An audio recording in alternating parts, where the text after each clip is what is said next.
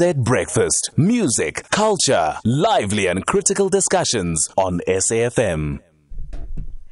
And of course, introducing our guest this morning, THOBEKA MTHETHWA, that's KZN Coordinator for the South African National Council for the Blind. Good morning and welcome to Jet Set Breakfast. Morning, Bertha. Thank you for having me on the show. And thank you so much for joining us this morning. And I think let me just get my music out of the way. We played, Corinne Bailey Ray, put your records on Zama Jobe, Noctula earlier on. But chatting to you this morning, I mean, this is something that it actually caught my eye. And also we do have Louis NZIMANDE, National Executive Director, the South African National Council for the Blind, also chatting to us. And my producer was just having a conversation with me just before the show and telling me a bit about your story. And I thought, you know what, maybe we could just quickly share that story so that, you know what, it really puts everything into context. Okay, so I'll just try to top here and there to make it clear. So obviously I was not born blind. I lost my sight almost 4 years ago now. And obviously my sight loss was avoidable. But at the time, I did not know of organizations like BSA and CB or basically like everyone in South Africa did not know like proper eye health. So I lost my sight, but it could have been avoided. So I had a condition called raised intracranial pressure where you have excess spinal fluid, and then in my case, it then moved on to my brain atrophying, which means shrinking my optic nerve. So full circle today, that's the reason I work with the National Council for the Blind, because they are an organization that is also targeting or works in prevention of blindness. So I'd also want to work to allow us to prevent becoming blind. I also have Louis NZIMANDE online, National Executive Director of the South African National Council for the Blind. Good morning and welcome to Jet Set Breakfast.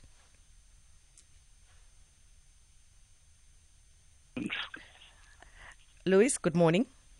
Morning, can you hear me? Yes, now I can hear you loud and clear. Now, we're talking about, losing sight, and it's something that has become so prevalent. I have noticed quite a lot of people have actually been struggling. And sometimes it just starts off where you're just blurry. Before you know it, maybe your sight is in one eye. Before you know it, it's just a challenge to see. What has been the cause of what we're going through at the moment?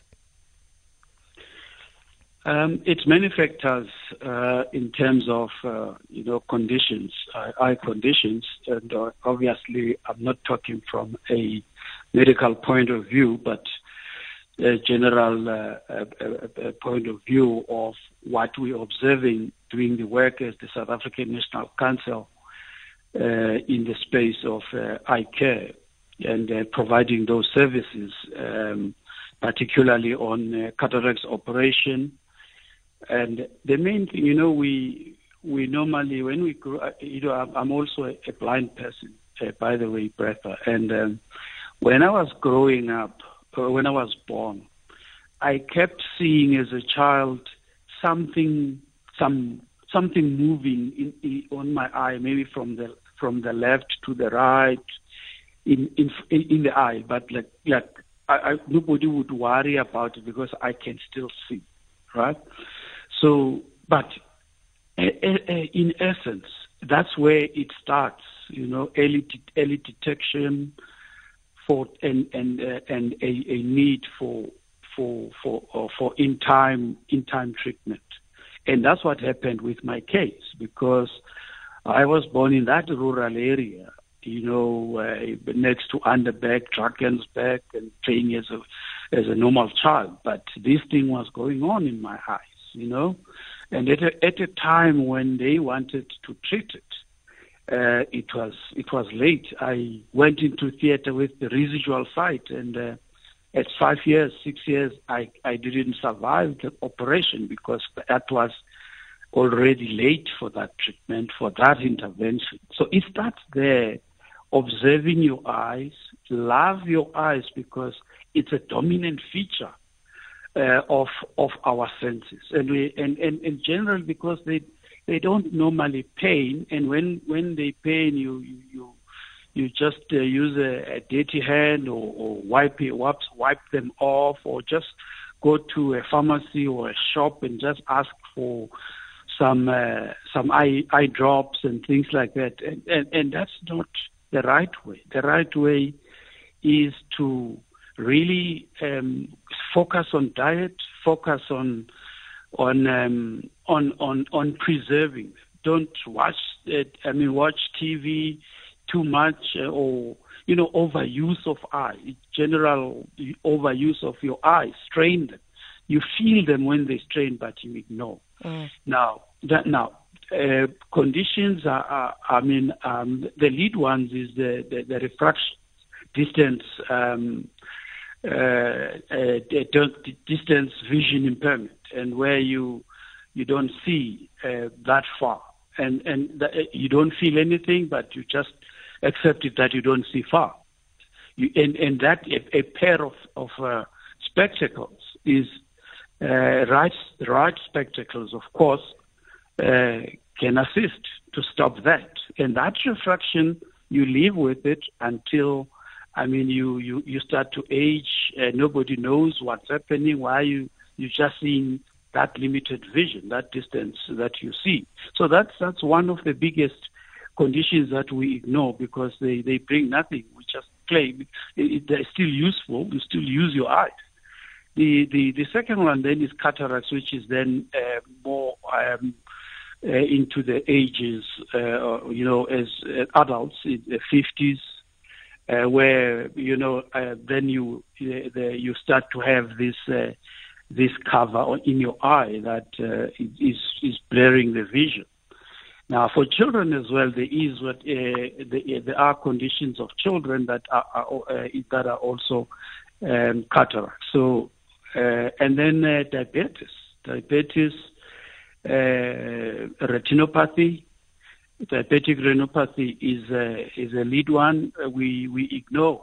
They tell us, now you have diabetes, please treat yourself, change your lifestyle, eat better. But because at the time when you start being diagnosed with diabetes, you don't feel anything about the eyes, and therefore, as diabetes progresses and different stages, and the eyes get affected. Then you have glaucoma, and then is one of the diseases as well. And the third or the fifth one is those that are related to now aging, which are your macular degeneration. And all of these, they come with trauma, they come with social, personal, economical impact to the families and households. Yeah. Well, the vision, of the South African National Council for the Blind is basically to facilitate a network of organizations that collaborate towards, the prevention of blindness, securing the full participation, inclusion of blind and partially sighted people in all aspects of diverse South African society. And I see that, there is the 2030 insight ending avoidable sight loss. Maybe if I could come back to you, THOBEKA, would you like to elaborate on that maybe, if you can? I will. I'll just be brief. I'll allow Mr. NZIMANDE to continue. The disability sector is a sector that's not in the business of recruiting. Obviously, we would want lesser people to acquire disability. Hence, in the case of the SANCB, the formation of the Bureau for the Prevention of Blindness. So in this, the work of the Bureau currently is we travel around the country performing life-changing cataract surgeries in partnership with the Department of Health. So our team in the Bureau partner with doctors and registrars, ophthalmologists, to perform life-changing cataract surgeries for persons, because we know that a large part of the population is reliant on public health care, and we know the backlogs that exist. So by us partnering and bringing on our knowledge and skills, we have in decreasing the backlog or persons in rural communities who need these surgeries. So in terms of us reaching our 2030 goal, we've made many strides in that regard. But also, like other organizations and big corporates, we are not spared from what the goings on in the globe at the moment. Because we see the 2008 credit crunch, and then now recently the COVID pandemic. I think it also had its impact because we rely as an NPO solely on grants and funding from corporates and other entities of the sort. But yeah, I think as the council, we've done a lot in this field, and yeah, you could hear the rest to Mr. NZIMANDE. Yes, and in terms of, let's say, for instance, when the drive has, if it has been rolled out, where do people go? Who do they talk to? How do you find all this information? If you would like to be more informed. What we do. Oh, sorry. May I continue? Yes, yeah. Mr. NZIMANDE, talk to me. Yes, what we do, Bertha, is we work with the Department of Health, provincial departments of health, and they screen. I mean, patients, they come in, and one of our advocacy things is that eye care should be primary health care, should be part of primary health care. That at the clinic level, you pick the eye conditions from patients as they come. That we want full screening. If you go out, run campaigns of anything, your caregivers should be able to then add eyes as well. It's important. Then you pick up all the conditions of eye. So we work with the Department of Health, both nationally and provincial, and we use their facilities, the hospitals, as it were, because we are an NGO. We don't own health care facilities ourselves. So we bring the service to the people, and what happens, there are dedicated eye care program managers in the Department of Health in the provinces, and ophthalmic nurses that are employed by the department and in each province, and then in the districts, as it were. And patients go there and complain about my eyesight and this and that, and they are put on the list. And that list is then communicated with us through the partnerships that we have with the department, and we set up dates for the tours. We call them tour because we do outreach blitz. So for instance, we will be in the Eastern Cape from the 7th in Frontier. It's at Queenstown for at least 200 cataracts, and we will be in Madzigana Hospital in Hartford-Mzo District for another 200 cataracts from the 14th of March. So already the list of patients that needs to be attended and attention or for screening and therefore recommended for cataract operation is already compiled by the government officials, as I outlined, the ophthalmic nurses seeing patients, and then program managers putting schedules that we follow then to go and operate. As THOBEKA has said, we're using a voluntary service of ophthalmologists, and we have a team of nurses of about 8 nurses that are employed in the bureau that does all the nursing services when we do operate and when we do have a tour to patients. An example, brother, in the Eastern Cape, just for now, we have a backlog of 10,000. Our capacity for the year is only, about estimated 5,000. Now already, what happens? The diseases, eye diseases, progress, and you are on the backlog list. Yeah. The backlog list is growing. So meeting and what happened and the intervention of the WHO World Assembly in just the 73rd in 2020, it tried to set targets for governments.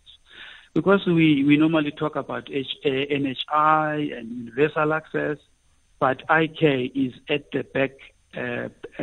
back of the queue. Yeah. Because normally we take what we feel the pain now, the diseases that makes us feel and catastrophic and all of that. But the eyes are important because they disrupt livelihoods. Yeah, I suppose we have to leave it at this point. It is great that, a program is being rolled out, and especially for those that cannot afford. And I would like to, take this opportunity to thank you for joining us right here on Jet Set Breakfast. That's Louis NZIMANDE, National Executive Director, the South African National Council for the Blind, as well as THOBEKA MTHETHWA, KZN Coordinator for the South African National Council for the Blind. Thank you so much for making time this morning, and have a great Sunday.